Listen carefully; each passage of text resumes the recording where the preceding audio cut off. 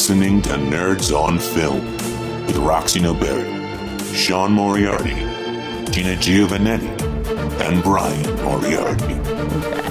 You know, this sounds kind of weird, but I feel like we're having a slumber party right now because I'm literally, people can't see, so this is an at-home episode. I'm literally laying on my bed with my computer and my microphone, and we're talking.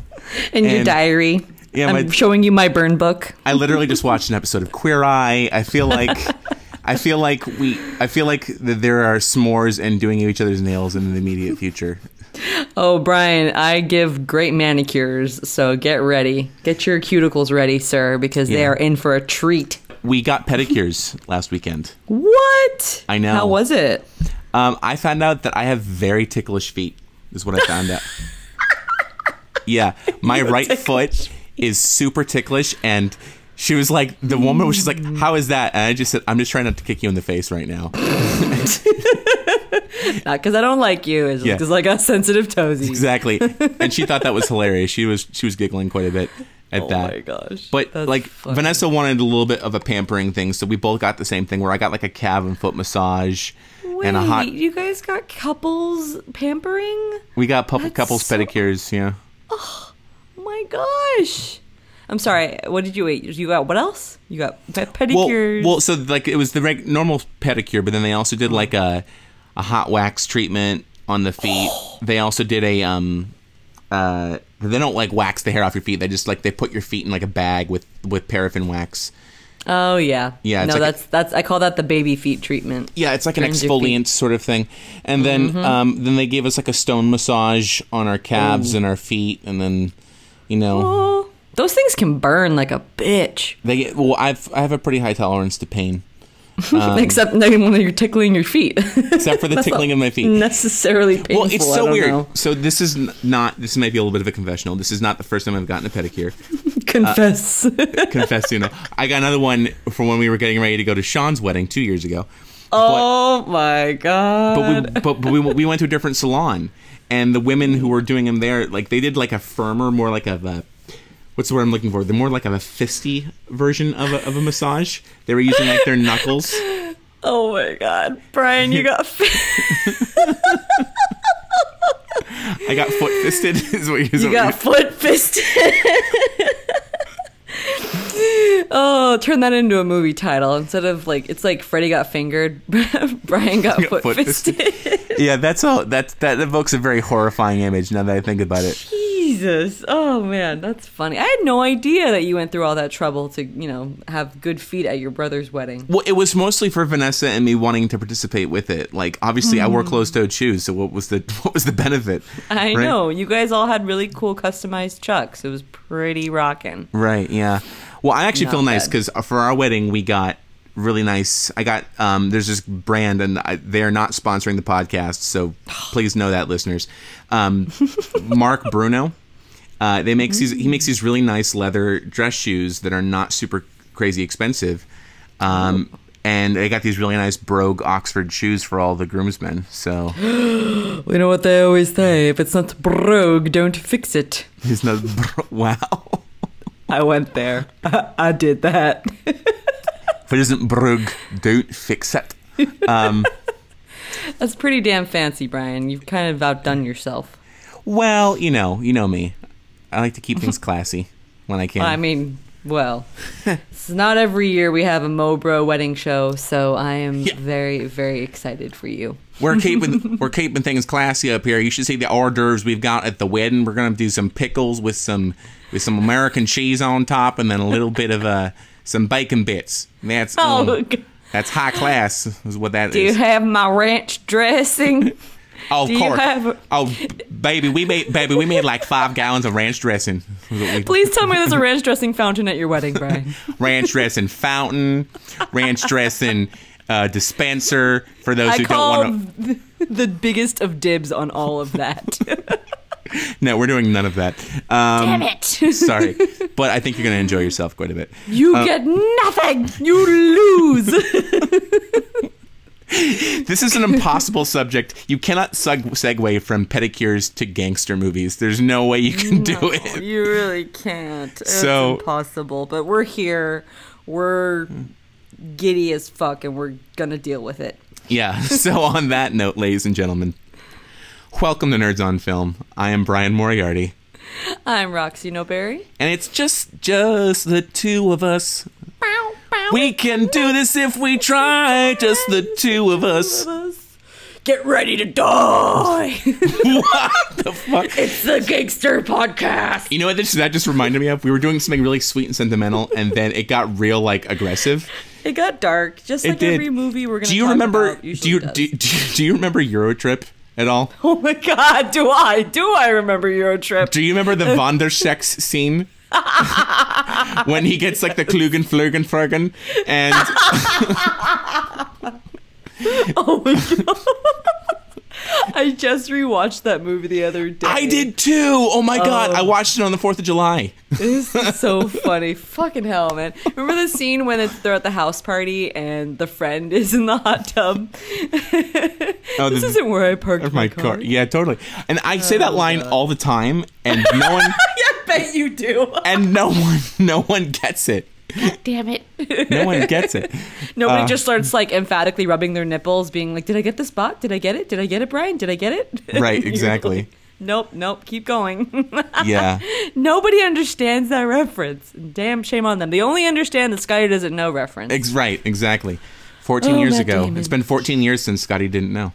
Scotty still doesn't know. Okay, so gangster movies... Gangsta. Why are we even talking about gangster movies? Wait, I can today? segue this. Eurotrip featured Vinnie Jones as a soccer hooligan who was in a couple of English gangster movies by Mr. Guy Ritchie. Shit. And Scotty of the infamous notoriety English. I don't know English. Hold on. Matt Damon is what I'm trying to say.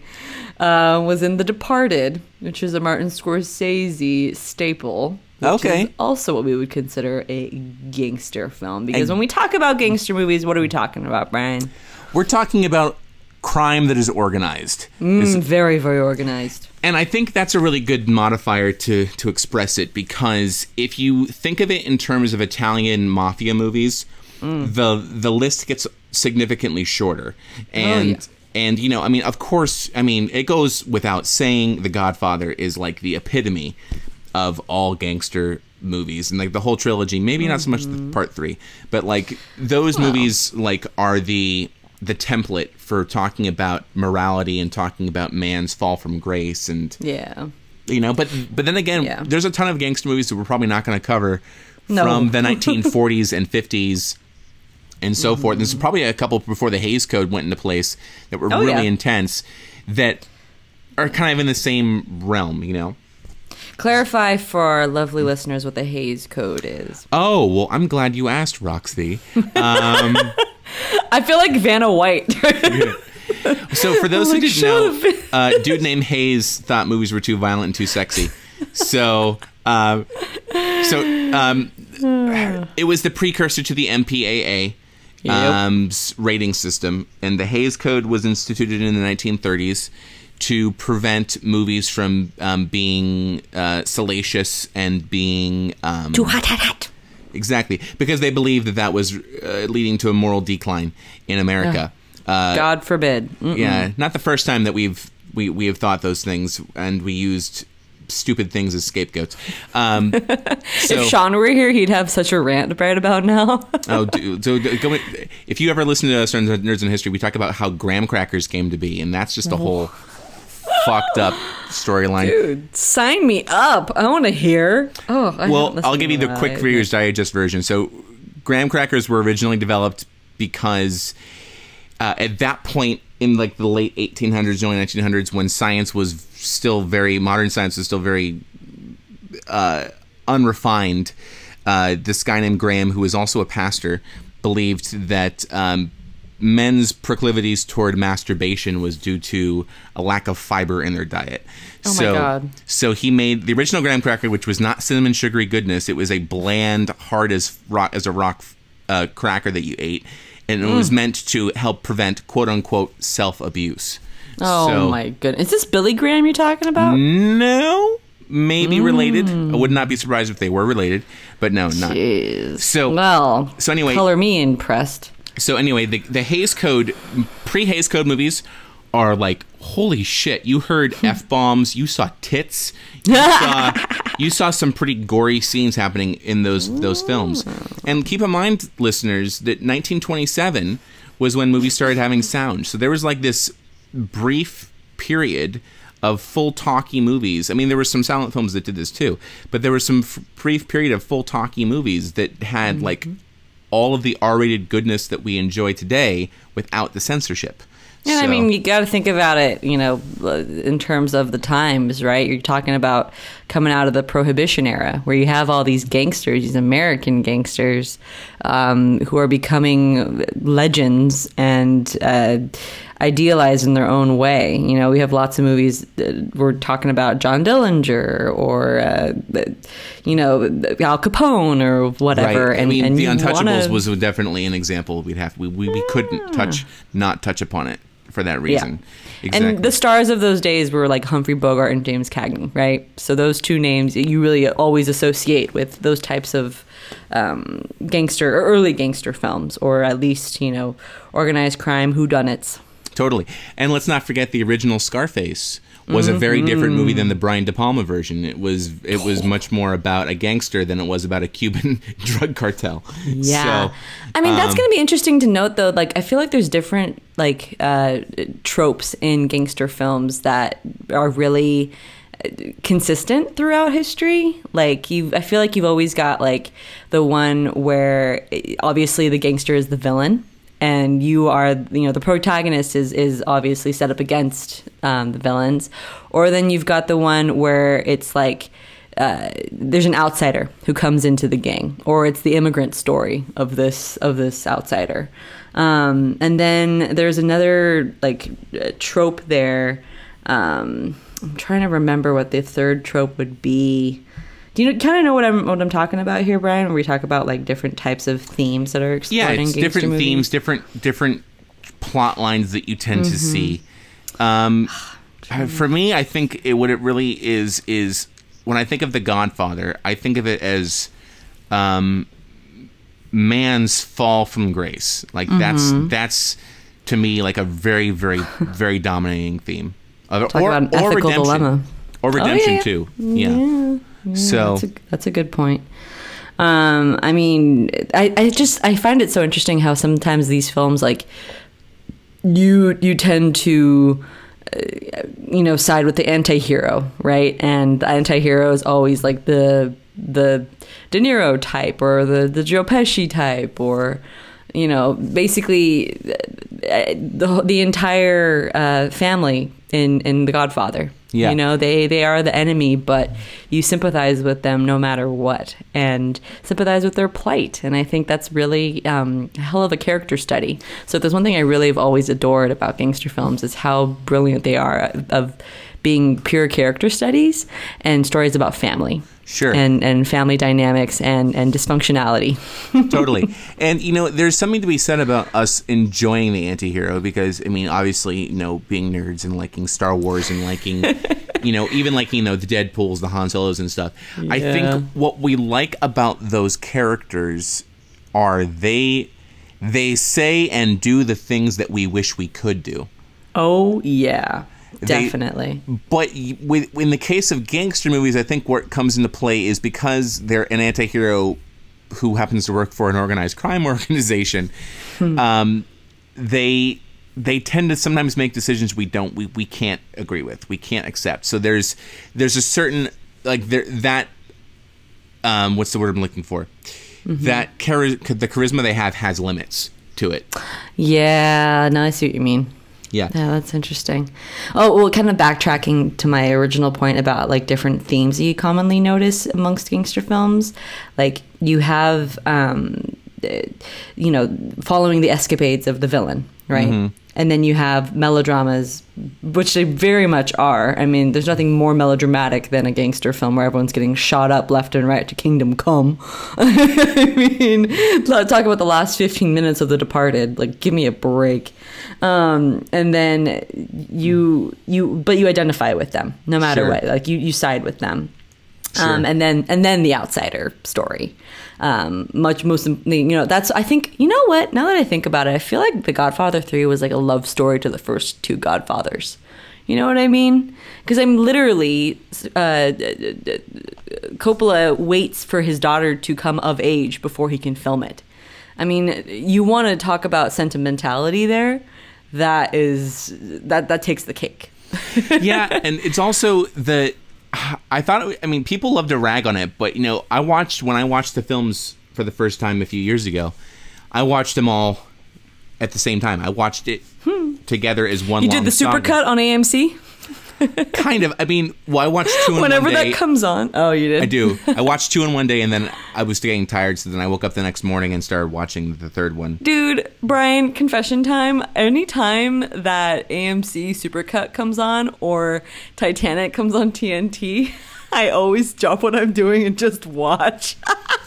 Well, I have no shame. When a story is not well told, absolutely. So I totally get it.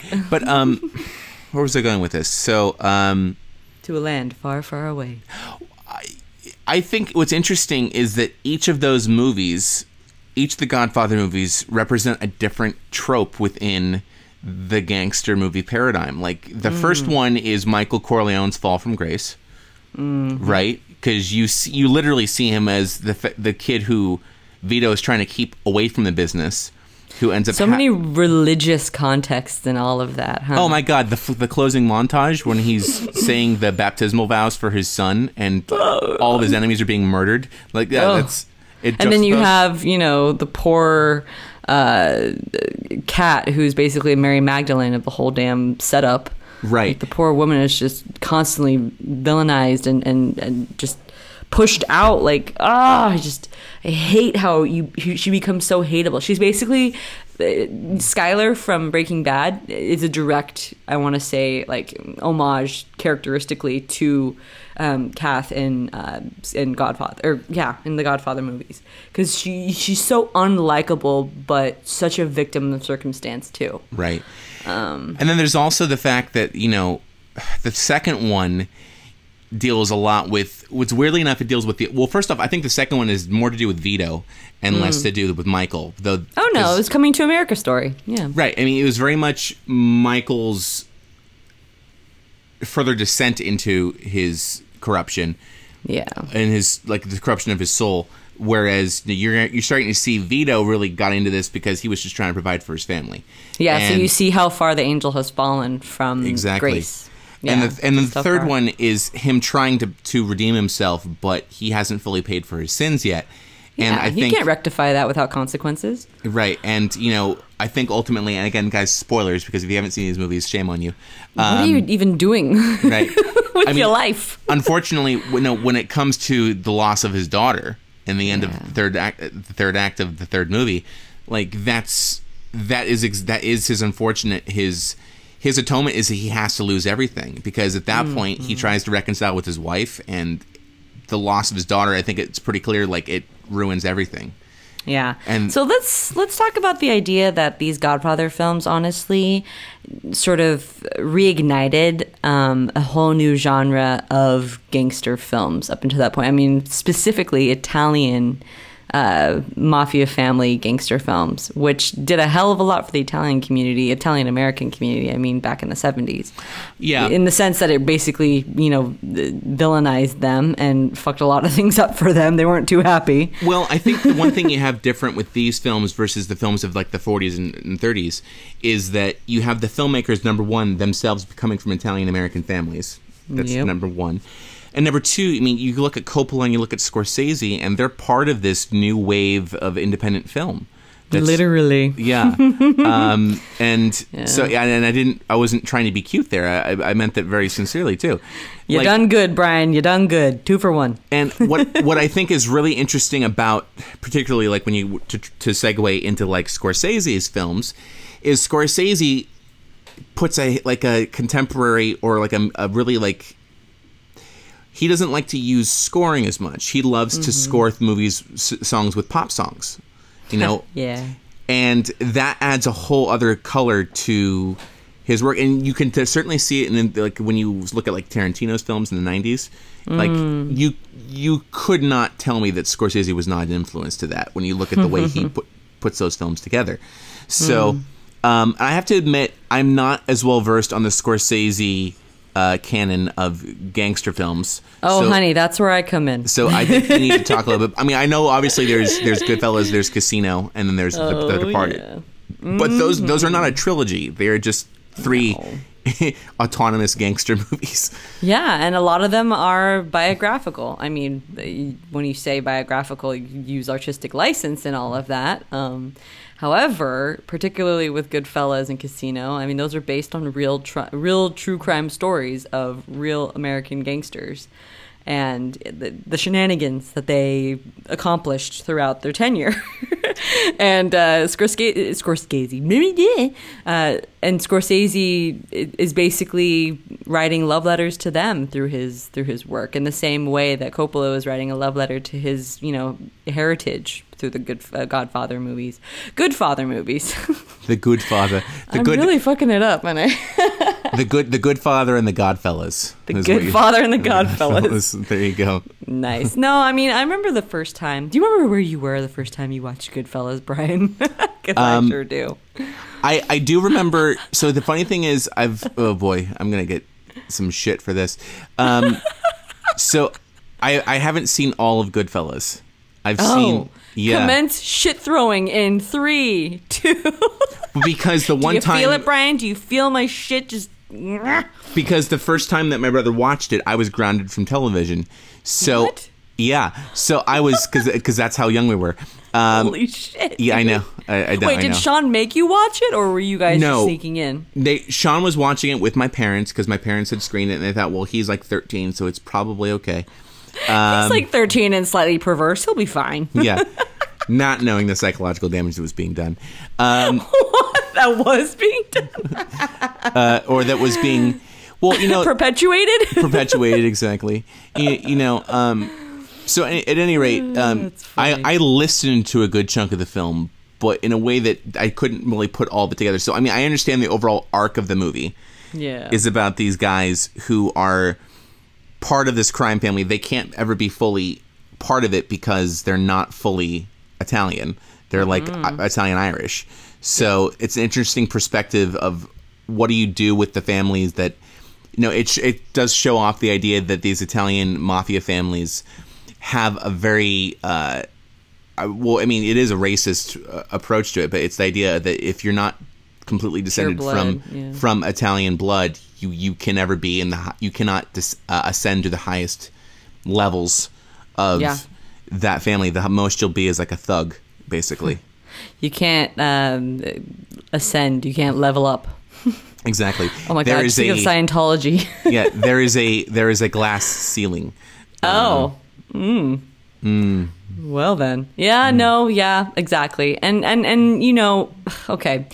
If there's one thing I love about these types of movies, which is a common trope you see in a lot of these modern gangster films, is the kid. The concept of the kid coming up through the ranks and the influences in his life, right? And you see in all the characters that he comes across, all the, trials and tribulations, this and that, all the violence that he's exposed to, and yet the common theme there is community, it's connectedness, it's support, it's safety. And it's all they know. And so you're immediately drawn into it. And I just remember feeling like, oh my God, these are my kind of people. God, how old was I when I first watched Goodfellas? I was maybe like 15, 16. And I just remember falling in love with the wives. Can we talk about the women for a minute here in all of these films? Well, one of the things I think is great about Goodfellas is it does show some of the story from their perspective, and that's a really unique approach, Yeah. I will say this, being a Goodfellas wife is kind of low-key a goal of mine. I'm not saying I want to get involved with a criminal, this and that or whatever. I want to live that glam, don't give a fuck kind of life. You know what I mean? Sure. Sure. Where you spend your days just keeping house and keeping order and raising your kids and doing your hair with fuck ton of hairspray, and who gives a fuck? Yeah. Sure, I'll hide the Coke. Don't worry, I got you. I'll flush it down the toilet. And you know, I want to be that. I want that. you want to hide the Coke, okay? I want to hide the Coke for you. What I think is interesting is I think you see a clear influence between Goodfellas and The Sopranos, because I don't think you would have The Sopranos if it wasn't for Goodfellas. No, are you kidding me? Oh my God, no. If anything, Sopranos is a whole in a league of its own. Obviously, one of the most critically successful portrayals of organized crime in a fictionalized sense. But of course, it would not have nearly as much of its success and just admiration if it wasn't for these foundational films. Sure. Definitely, dude. Definitely. So tell me, how long did it take you? Were you able to watch? Sorry, to transition to Casino. Were you able to watch Casino in one sitting? Because that's a long fucking movie. So I've seen Casino, bits and pieces of it at least, over the years. Okay. And I finally sat down for a full-fledged watching about maybe 6 months ago. Because it got on Netflix. Okay. So maybe sooner than that. And I had heard about Sharon Stone's performance for quite a bit. I mean, it was quite critically acclaimed. Didn't she get nominated? I think that got her a nomination, didn't it? I think so. No, probably. You keep talking. I'm going to consult the runes. Consult the runes, man. The runes. No, yeah. If anything, it's based off a true story again, right? So you have a mob boss. Well, he's not necessarily a mob boss. He's more of a casino boss. And it's played by Robert De Niro, right? And he makes his way to the top through connections, through lots of good connections and a pretty damn good work ethic. And the gal that he gets, hooked up with, their love story, I want to say, is the real central line through this film. At the heart of it is their relationship, because her fuck-ups and her connections serve as such a, what's the word I'm looking for? The foil to De Niro's efforts. And you're just rooting for De Niro nonstop, and here comes Sharon Stone with all her baggage and all her, fuckery, and it just all goes to shit. Yeah. So and I love it. So as far as awards go, so Sharon Stone won the Golden Globe for shitski. And then she got nominated for Best Actress, but she did not win. Oh, who won that year? I think it was Elizabeth Shue, because it was I think it was the same year as Leaving Las Vegas. Shue. I could be wrong. Don't quote me, because I'm not looking at the actual list of winners. I'm looking at the nominations the film got. I do want to also point out, though, that in the prestigious MTV Movie Awards... Did they get Best Kiss? No, she got Best Female Performance, but Joe Pesci got Best Villain that year. Oh my God. Okay, can we dedicate a good minute to my boy, Mr. Pesci? Okay. Yeah, go ahead. Okay. Yeah, go ahead. Go ahead. Do I amuse you, Brian? Like a clown? What? Am I funny? Am I funny like a clown, Brian? What, Brian? What? Well, you want to talk about Joe Pesci? Go ahead. Hey, fuck you. Oh my God. Yeah, you can't talk about Pesci without becoming like angry by proxy. He just elicits the anger so well. He's such a good like muse of anger. Well, the funny thing is, yeah. I mean, the funny thing is, he's a very versatile actor, but unfortunately, like the films where he doesn't play the angry, surly guy, like he disappears. He totally does. He has a wonderful cameo in The Good Shepherd that Robert De Niro made about the. That's right. Wasn't that his last film before he retired? I think so. And then he also, obviously, his performance in JFK is just fucking weird. Yeah. So it's like he very clearly has a versatile skill set. But when we think of him from our age set, we think, oh, it's the dude from Home Alone. Oh, and it's the angry guy from Goodfellas. No, it's the guy who got his head fucking lit on fire in Home Alone. And it's the clown guy from Goodfellas. Like, he will forever go down with those, giving him the notoriety he very well deserves. Because he's so fucking talented. I mean, talk about talent. My Cousin Vinny is one of my favorite movies of all time. Oh my God, My Cousin Vinny! I can't believe I forgot about that. Marissa Tomei got all the accolades, but she won the Oscar for that movie. Yeah, but he was really the heart of it too. I mean, they shared that screen time just beautifully. Talk about a hell of a partnership. That is goals for me. Forget Goodfellas wives. I want a fucking My Cousin Vinny type of relationship thing going on. I want to be Marissa Tomei. But I digress. And she's still got it. My God, she was great in Spider-Man Homecoming. Dude, I know, right? The sexiest Aunt May of all time. Honestly, whoo, girl. Totally. Okay. Yeah, no, Goodfellas is definitely the bomb.com, and it's all part and thanks to Joe Pesci's performance. You can definitely count on that. Okay, so now I think we have to transition then to, since we're submitting a good chunk of this episode on Scorsese, we have to talk about the one that finally got him the Academy Award. Brian, can I ask you a question? I don't think we knew each other that time, but did you watch that Oscar that year? I did watch it. You watched it, right? Did you cry? When he finally won, I was very happy for him. Did you shed a tear when all the directors walked on stage and everyone started like standing up and applauding because they all fucking knew it was going to happen? It was, everyone was like, it's about fucking time. I know! Oh, I was very happy because I saw that movie in theaters. Dude. And the funny thing is the power went out in the middle of the movie. Fuck no. Get the fuck out. Are you serious? So there was That's like there was nightmare. So there was like, so what happened was, sorry, not the power went out. The film got damaged. So there was like about a solid 15-20 minutes where we had a break and they were trying to fix the movie. So, oh God! And everyone stuck around. Please tell me everyone stuck around. Everyone stuck. Well, yeah, because it was right when it was getting good. So dedication to the cause, man. Right. So let's talk about this movie. So this movie is heavily influenced by the real life Bostonian gangster Whitey Bulger. Right. It wasn't a direct adaptation, but it was a pretty damn close version of it. No, go watch Black Mass if you want a pretty damn good adaptation. Oh my God, Black Mass is terrifying, and I'm glad you brought it up because I saw both those in theaters, and pretty damn great, huh? Yeah, Johnny Depp gives a performance that I know people aren't really hot on Johnny Depp right now, but my God, that dude disappears. That movie came out right at like the top part and the beginning of all his downfall, I think. Like it came out right before a lot of his reputation, I feel like, was completely slandered. So he had a bit more credibility, but he was robbed too, because that was a career-defining performance by far.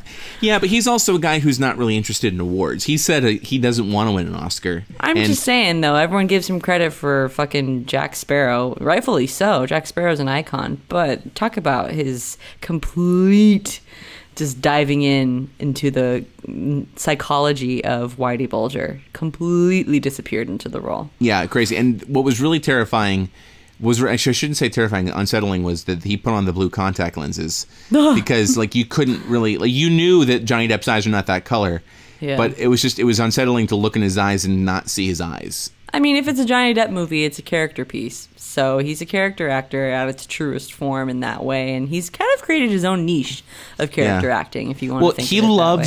He is fascinated by prosthesis. Like, he loves makeup and disappearing into role. That's one of the reasons why, like, when he played, like, Guy Lapointe in the in Yoga Hosers and in Tusk, like, he loved the prosthetic nose they gave him.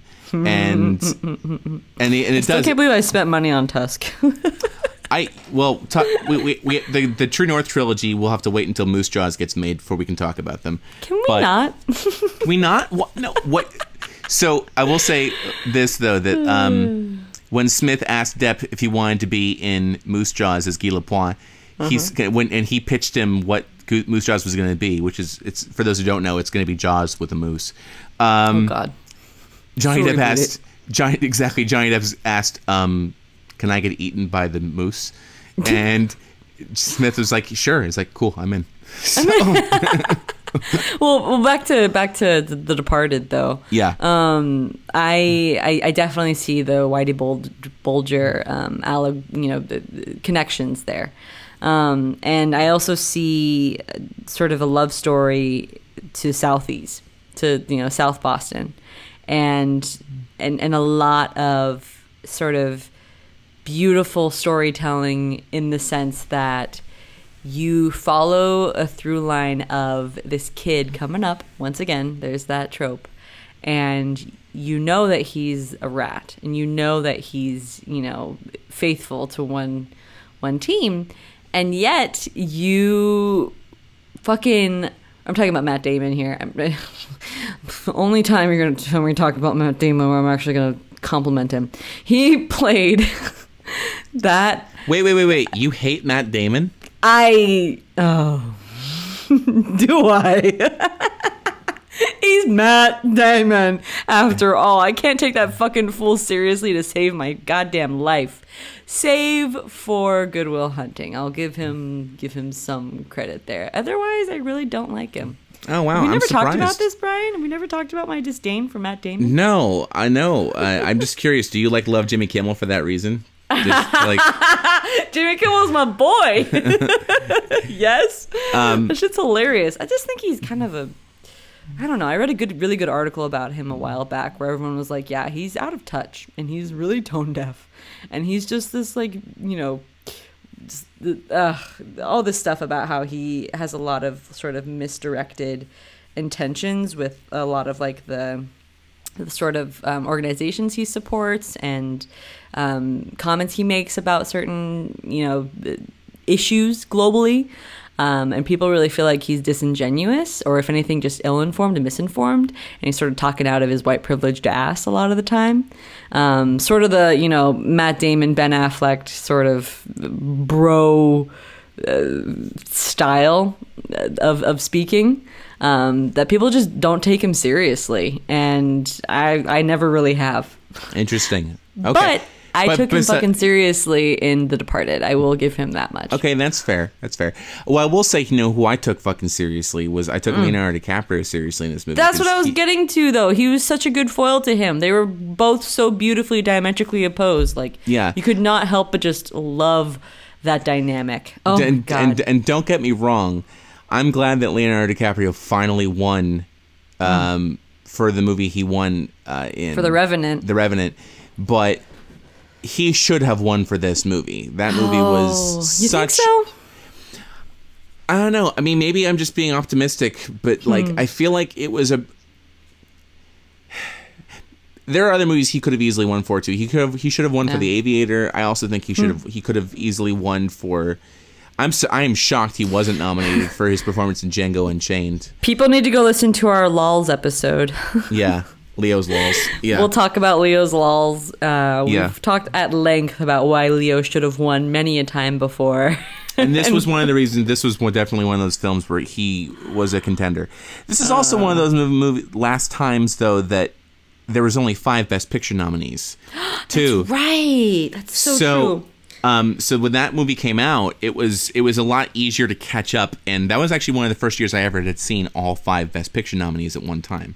Good shit, man. Yeah, that movie came out my senior year of high school, and I was taking a film studies class at the time, and my teacher was obsessed with Scorsese. And I remember we had this long talk the Monday after the Oscars that time, and just talked about what it was like to watch Scorsese finally win and to really take a closer look at how perfect of a film The Departed really is.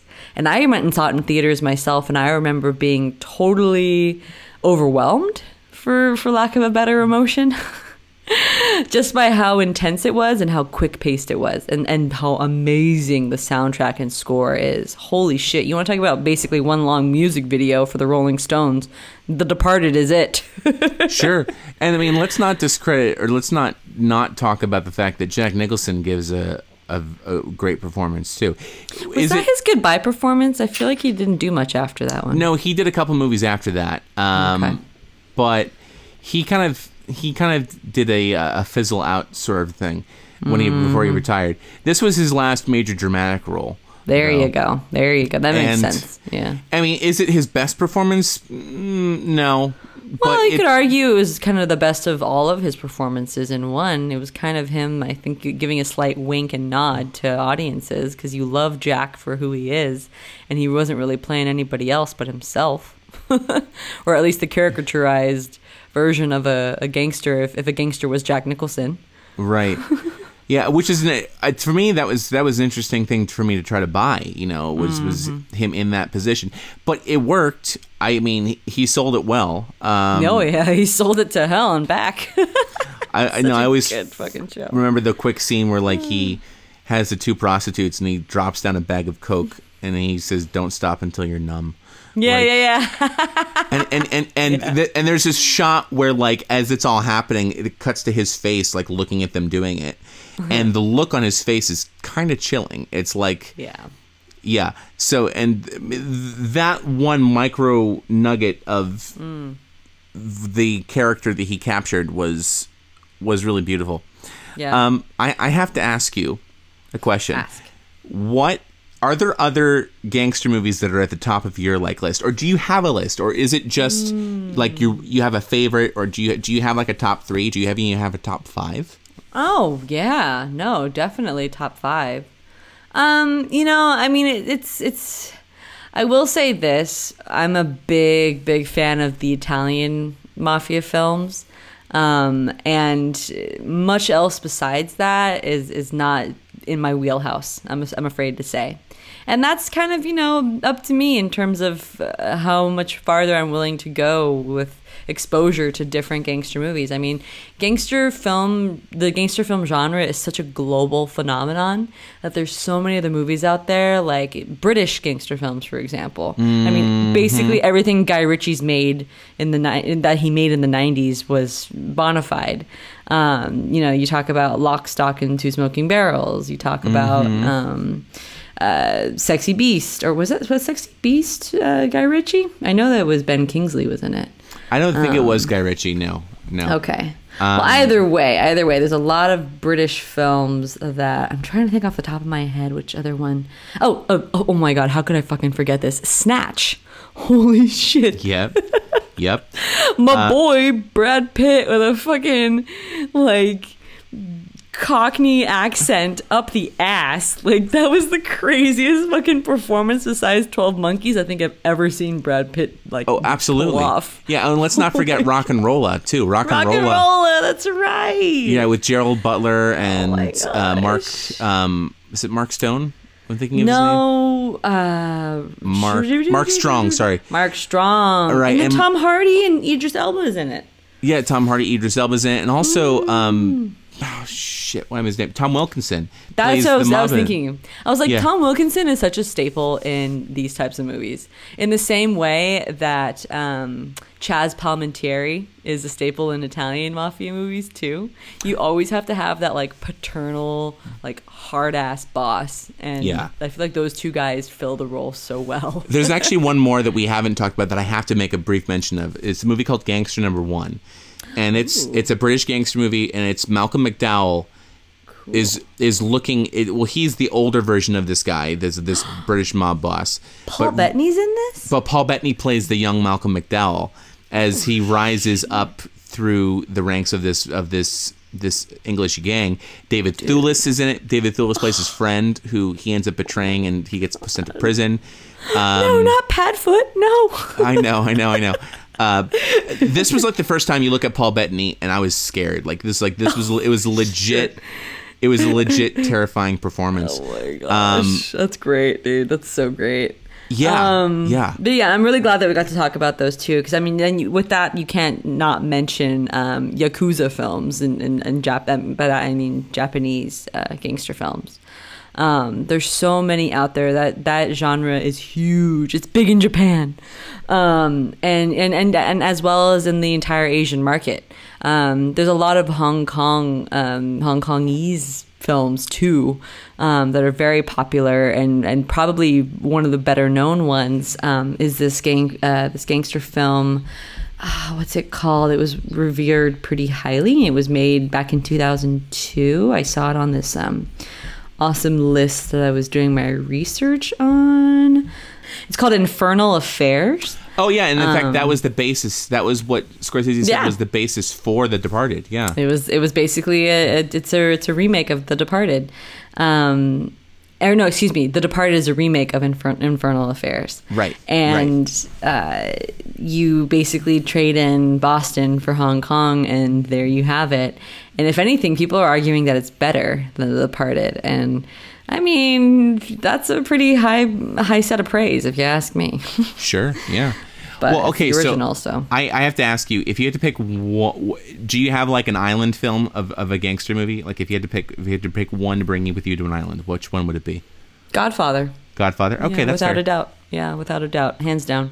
And then if my tape got stuck in my VCR on the island, then I would just swap it out. First, I would cut it out of the VCR. I would give it a proper burial. And I would cry many tears. And then I would put in my Goodfellas DVD, because I'm not a goddamn animal, and I will bring a DVD player with me to this island. Okay, so I have to mention, I couldn't think of one movie to bring to an island, but oh no, I do have a top 5. You call yourself a movie nerd? Okay, I know. Tell me. And I also have 3 honorable mentions. So, top 5. My top 5, and these are the ones that I think resonated the most with me as like really unique films. Okay. I mean, The Godfather is at the top of the list without question, because right? I think what you see it from all angles. You really do see a more human side of this of a crime family, more so than I think you would see in the gangster movies that precursed it. I mean, it's a tale as old as time. It doesn't get better than that. It doesn't get more classic than that. It doesn't get more. I guess the word I'm looking for is universal. It's sure. A universal story. Totally. But next one is a interesting one. Winter's Bone. Oh my God, the Jennifer Lawrence one? Yeah. What? It got put on the map because How? because you're dealing with Appalachian gangsters. Like her Holy father. Shit, Brian! I didn't even think of that, dude. You're blowing my mind. Right? Because if you think about it, her uncle is kind of like an enforcer for that's right. that gangster, and she's trying to find her father, and they're trying to hide the fact that her father's fucking dead. Oh my God! Yeah, I'm gonna be honest with you. When I watched this movie, I sort of blacked out because it was so dark, and I was just like really confused. But I do recall a scene where they're in like a pond or some sort of lagoon, and they're like finding dead bodies in the lagoon or something. Do you remember? Yeah, I'm not talking crazy. That's where she finds her father's body. Oh, yeah, so, spoiler! So for those who don't know, so Jennifer Lawrence plays this 17-year-old girl who has been forced to look after her younger siblings because her father went missing, and they're running out of money, and so she's forced to like go to the gang that her father was working for one, money, and two, to ask where he is. And it becomes this weird mixture of gangster movie / detective story where she tries to find her father's to get confirmation that he's dead. Yeah. And I will say it is a kind of a slow-paced film. It's bleak as fuck. And it's bleak, it's very dark, but like, holy shit. I mean, there's a scene where Jennifer Lawrence gets beat the fuck out of. Oh my God, I remember that. Yeah. She was like 17 when she made this movie, by the way. Yeah. It was crazy. Well, she was playing 17. I think she was like in her early 20s. Oh, it was her first Oscar nomination, though. I remember that. And her first nomination, she won on her first nomination. And no, I think she didn't win on her first nomination. She won for Silver Linings Playbook. Oh, I thought right. Sorry, you're right. Totally, my mistake. First nomination, but it was like her first major film. Like she'd done a couple, so it was like she skyrocketed onto the scene because of it. Okay, so that's the one.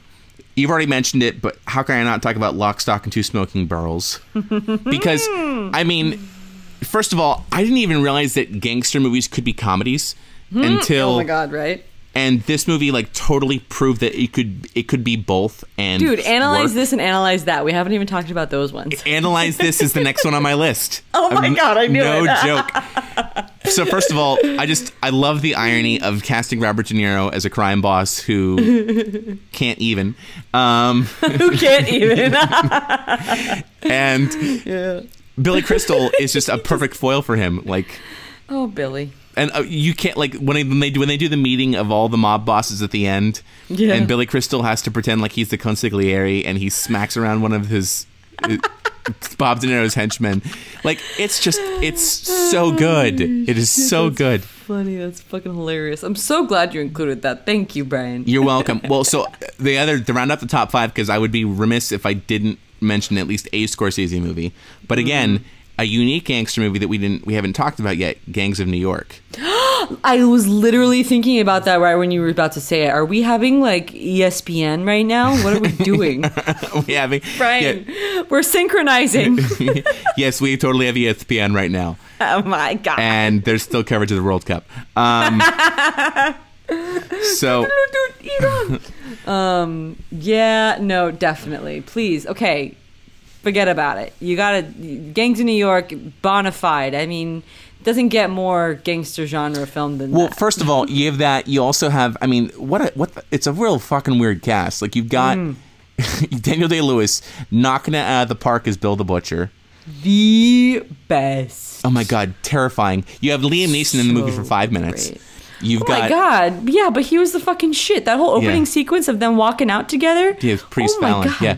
You've got Leonardo DiCaprio killing it. St. Michael. But then also Cameron Diaz. Like what the fuck?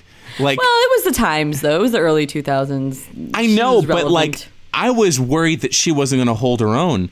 Oh no. She did hold her own because she's kind of like that movie star who like never really trained seriously as an actress. No, yeah, like exactly. she even admitted in interviews that she didn't read the script.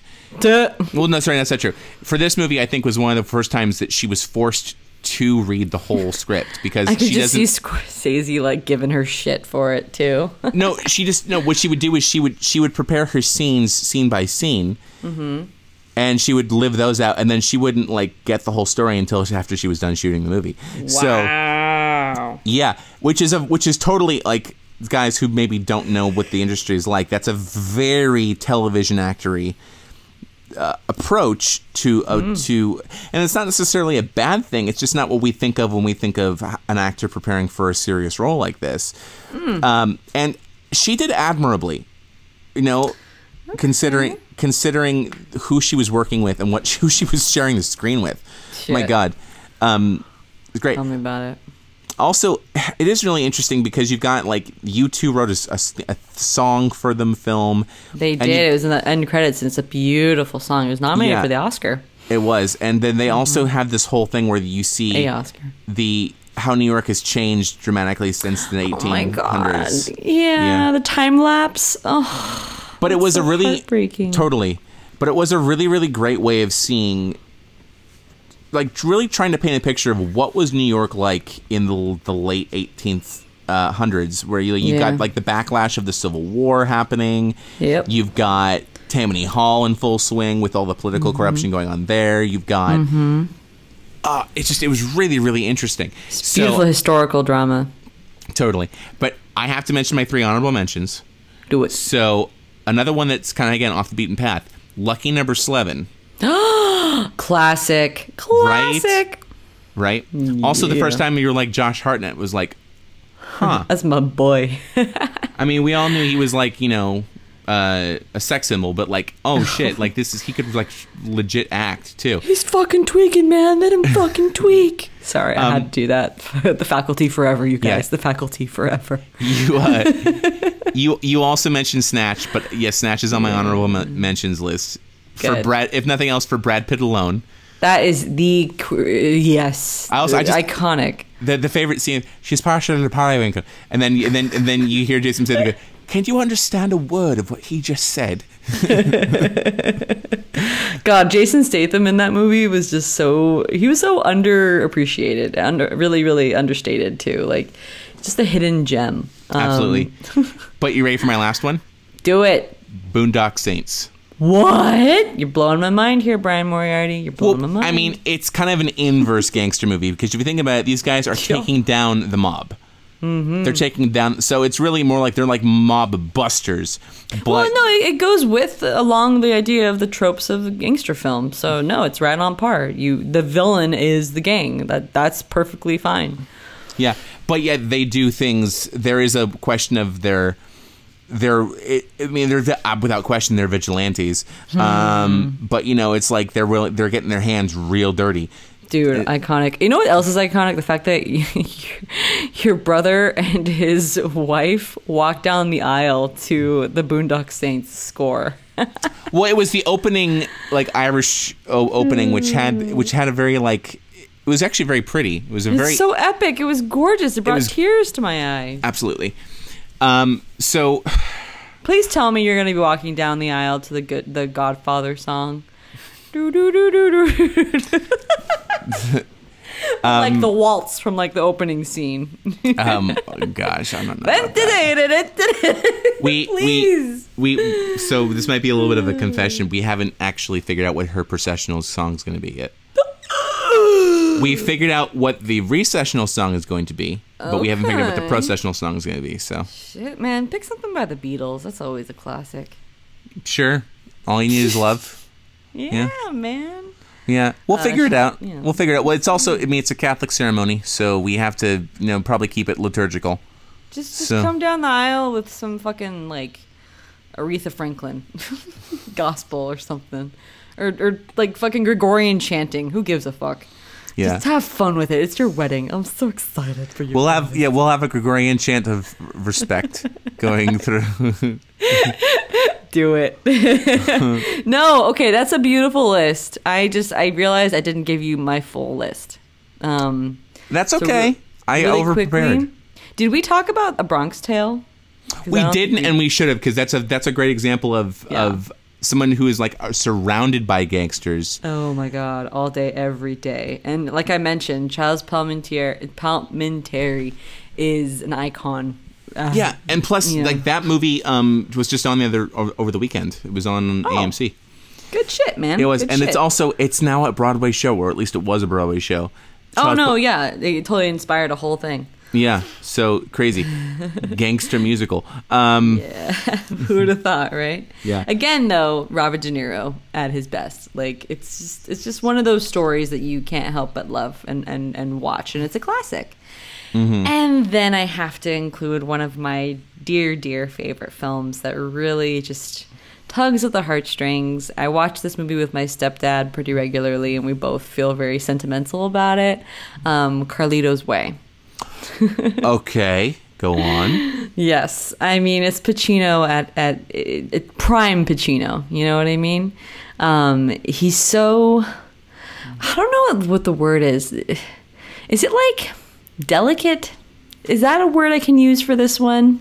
I don't think delicate is a word you can ever use to describe one of Al Pacino's performances. Probably not. Because he's not delicate. He's as delicate as a jackhammer when it comes to... Okay, the only times I felt like he was delicate, though, is in the dealings of his relationship. Because there's, once again, at the heart of this movie, there's a love story, and it's with Penelope Ann Miller, and she plays a ballerina. And she's a beautiful dancer / exotic dancer, but also like professional dancer. And you root for them, and of course it's ill-fated, as they usually are. And I will say this: that ending of that film brought me to my knees. It just broke me. It really fucking broke me. You want nothing but goodness for him, and god damn it, Sean Penn, you fucking piece of goddamn fucking... I have a lot of feelings about Sean Penn that I'm not going to get to today, but we will uncover them in very intensive therapy sessions. Sean Penn plays a complete scumbag so well, you despise him. And just how deep this movie goes into sort of how complex that crime system is. And we're talking about like the club system, right? Where, started with, owning a nightclub, goes into, drug smuggling, going into, guns and this and gambling and this and that and the other, blah, blah, blah. That's a pretty typical thing in gangster films. And this one was no different. What was kind of different about this for me, though, was the sort of fantastical elements to it, that it really was, in its heart of hearts, just a romance, you know, a love story gone horribly, horribly wrong.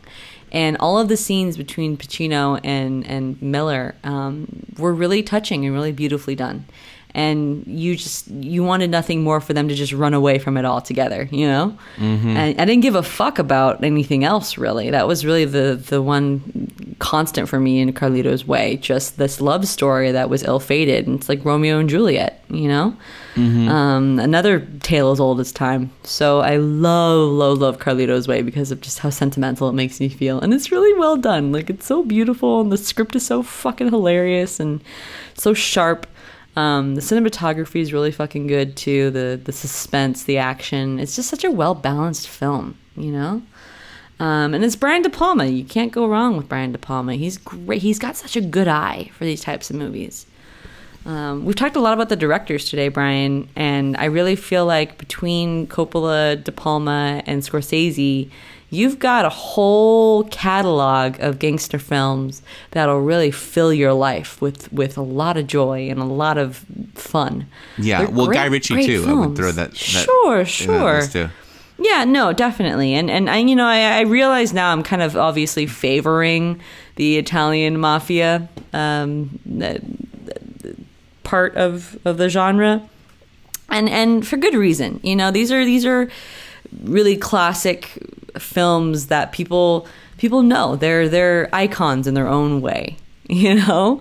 And arguably they're the reason that Pacino and De Niro have the reps that they have as universally renowned actors. And different gangster films from different countries, I think, draw from their performances, if anything. So you have a lot of praise to give to American gangster films in particular. And then that's not just me being all patriotic. No, I mean, I get what you're saying, totally. And because you have these people who became global icons, mm-hmm. And they got their start doing movies like this. I mean, you know, Robert De Niro got his start being just a thug.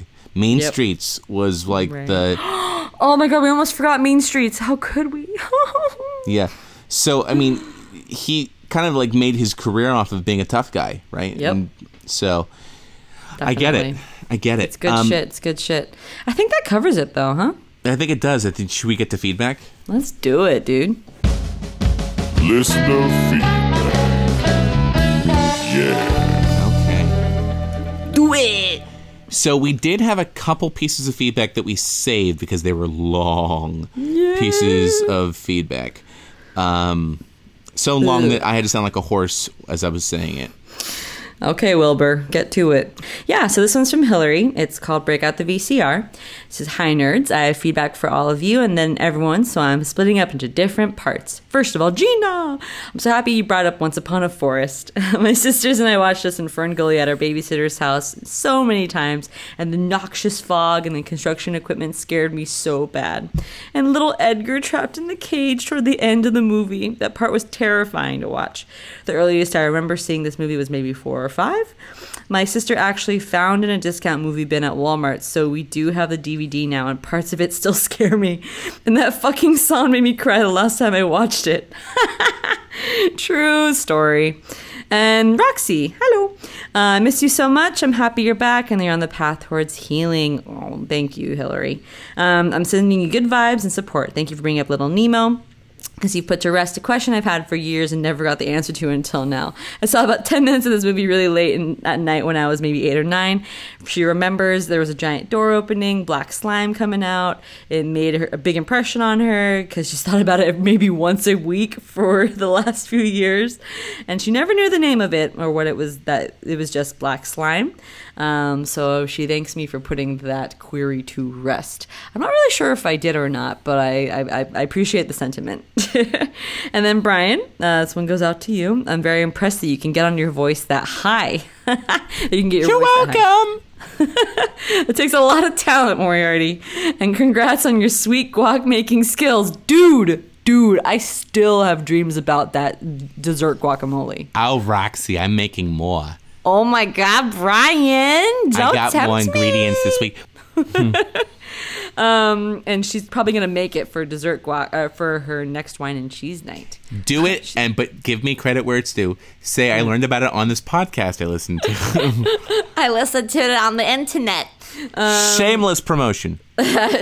She really misses Sean. I mean, Sean is very missable. And to everyone, I have a movie I want to share. Balto is a literal underdog tale based on semi-historical events.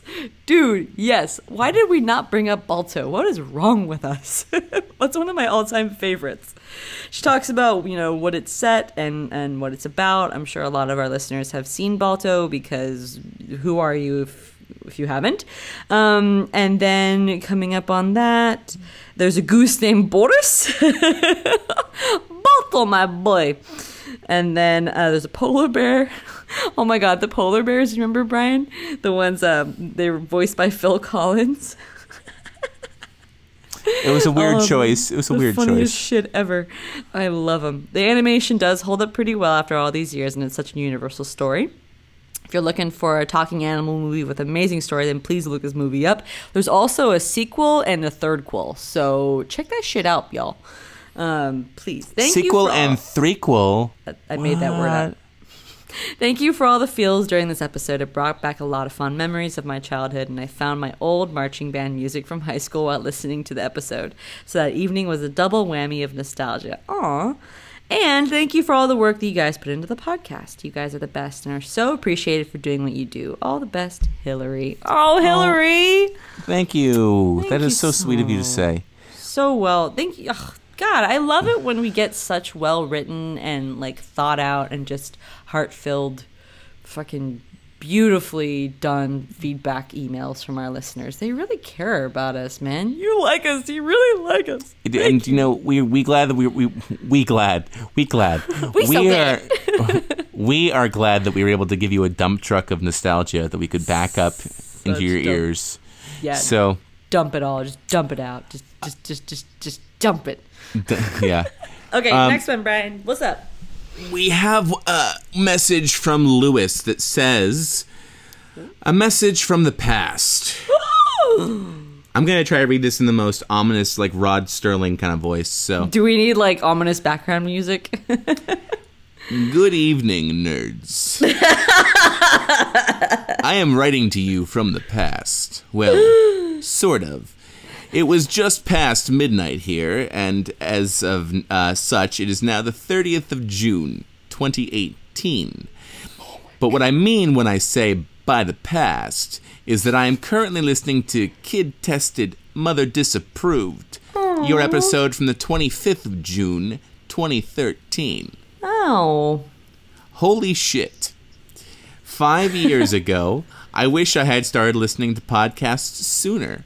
Yeah. Basically, I have recently, a few months ago, started listening to podcasts. If I find one that I think is up my street, I'll subscribe and listen to every single one from their first to their modern uploads. I can't keep doing this the whole time. I'm going to get tired. It's taken me a few months. It's taken me a few months to get to where I am now. So, Brian, you go from hello to now. Wow, way to just bring it back. So if you do read this email in one of your episodes, I may hear you mention in an episode several years down the line. Oh, God. Where should I be in a different place or in my life, where he should be in a different place in his life? Welcome to the future. So in a way, this is almost a time capsule for me. A nice little bit about me. I've always been into nerd culture. Photos of me on my first Christmas have me in Batman baby clothes. Dude, you are in kindred company. He's like the third Mobro. I loved the Batman animated series when I was wee. Oh. Nice. You were wee? I think he's from Scotland. Were you from Scotland? Oh Scotland. My God. Okay, keep going. And I love Star Wars. Saying that, I haven't seen Solo yet. Star Trek is fantastic. Doctor Who is, well, it's a bit much for me, but I like how you guys know what it is. Dude, I feel the same way. We're like minds. I ignorantly assumed it was just something that we had here in Britain. Oh my god. So there he is. So not a clue that Americans had such a palate for such creative Are you media. kidding me? My dad sometimes calls me Sheldon, but that isn't a compliment. I guess he's referring to Sheldon from The Big Bang Theory. No, he's referring to Sheldon from The Neverending Story. Who the fuck? Come on, man. Yes, of course. If you're a Sheldon, it's not a good thing. I'm a nerd. Excuse me, pushing up my fake glasses. He continues. He knows it pisses me off. I have social skills. I'm a people person, damn it. I have social skills. Yes. At the present time, I am still living at home. Today I signed my lease for my first flat with my girlfriend. Congratulations, dude. Mazel tov. Oh. On the way home from the flat, from the city, the flat is in Inverness, which is about 45 miles from Loch Ness. Inverness? Dude, yes. Yeah, so this dude is from Scotland. He's in it, man. He is in Scotland. He's in Scotland. I've always wanted to go to Inverness. Oh my god. I've always wanted to go to Scotsland. Shut up. Where is Scotsland? And I don't really Next want to door meet to Bass Scott. Pro Shops. I really want to meet Scott. I hear he's got a Scott. sexy accent. Everyone talks about him like they know who he is, and I don't even know who he is anymore. I just want to meet. I just want to know. I just want to know what. Yeah, Keep going. and that's when he stopped listening. He said when he was coming home from it, he hit a deer with his car and completely fucked up the front of his car. So I'm sitting here in my parents' kitchen in a fury, writing to some people in California who recorded some podcasts over 5 years ago that bring me so much entertainment. Well, I'm sorry you had a rough day, man, when you wrote us this email. That's a bummer. Yeah. I hope everything works out for you. But saying that, I don't even know if you're still making the podcast. Well, obviously, because we're reading your email right now. Oh my god, Brian, just fast forward, please. He does listen to the history ones. Those we're not so much making anymore. Sorry, dude. Though there might be some new Nerds in History on the horizon. Just throwing it out there. We're thinking about doing a mini series return. Oh my god, that's great news. Yeah. So nothing's finalized yet, but we just know that the conversations are being had. Awesome. So let me see. He thinks it's funny because like when we would speculate about Batman or Man of Steel and stuff, and who would be the best person to direct Star Wars. So to wrap up this rambling email of appreciation, thank you for the podcast. Thank you for your humor, discussions, observations, speculations, friendliness, and overall pleasantness. In the words of the great Ted Theodore Logan, be excellent to each other. Because you guys are. And if you're ever in my neck of the woods, which is the Scottish Highlands. Oh my god, yes. Sorry Bring for the me terrible there brogue. now. Please let me know. It'd be a delight to buy you each a pint. So to the nerds 5 years ahead from where I am listening at this very moment, I hope you're well. I hope you're still friends. I wish you all the luck in your endeavors, and I look forward to seeing what occurs as I keenly listen to your work. He listens thank you. to us keenly. I know. Thank you. May the force be with you. Live long and prosper. Och, aye, the new. From Lewis Kennard. P.S. I wrote this in a post Dear Smash Adrenaline Buzz. I'm not even going to proofread. This was from the heart and sincere. P.P.S. I just noticed an episode request suggestion on the page. You've probably covered them, but Scottish movies? Dude, Scottish cinema? totally. Movie set in Scotland? Something Scottish? Thank you. Oh my god. I kind of like that idea. I am in love with this idea. We have to do this now. It's set in stone. Oh Okay. my god. It would be a new stones. It would be a new territory for me. Obviously, we could talk about Scottish actors, but I don't think I'd be doing it justice. We could need to talk about I can dedicate an entire hour to Ewan McGregor. Ewan. No, Sam Hewen from Outlander. Ewan McGregor. Yeah, it'll just be about fucking Ewan McGregor and fucking James Bond. You could probably devote a whole hour to Sean Connery. The vein outlines of his penis. You said it, dude. You said it, not me. You said it. Remember that. I mean, he's packing a sausage factory. He is a sausage factory. Yeah. I've seen some of his earlier work where he was okay with full frontal nudity, and wow. So That's At any rate, if you guys want to talk about Ewan McGregor's penis, what you should do is you should write into us, and you should go to Nerdonomy.com and Don't click on send that. us any dick pics, please. Please not. don't. Please don't. Please don't. But If you do, send them to Sean at nerdonomy.com. and he will, I'm sure, do something inappropriate with them. But you, while you're at nerdonomy.com, by the way, you can support us by either going to our merch page and buying a t-shirt, or, giving us a straight up donation that goes to keeping the podcasts running. Please, though, the more important thing you can do is spread the word of nerd like a bird turd. Like that. Follow us on Facebook, Twitter, and Instagram. And don't just follow us. Share that shit. That's what Jesus said. Yeah. Retweet. He said that too. All that stuff. Do that. Do it.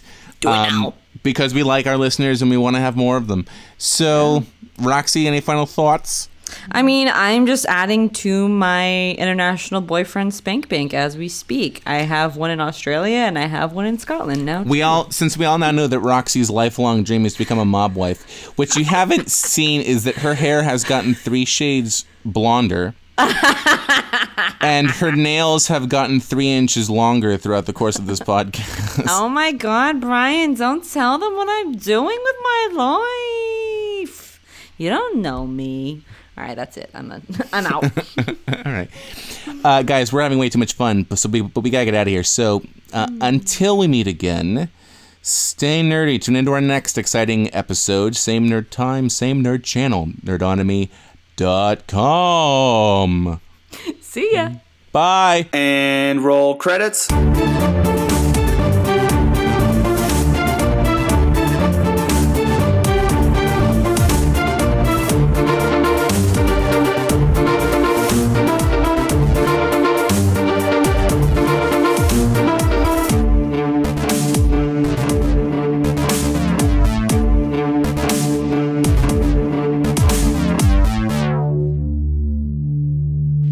And now, famous movie quotes you should not say during sex. What's the matter, smartass? You don't know any fucking Shakespeare? Yeah. I think every woman should say that to a guy who's trying to hit on them. Say hello to your mother for me. Say hello to your mother. Say hi to your mom.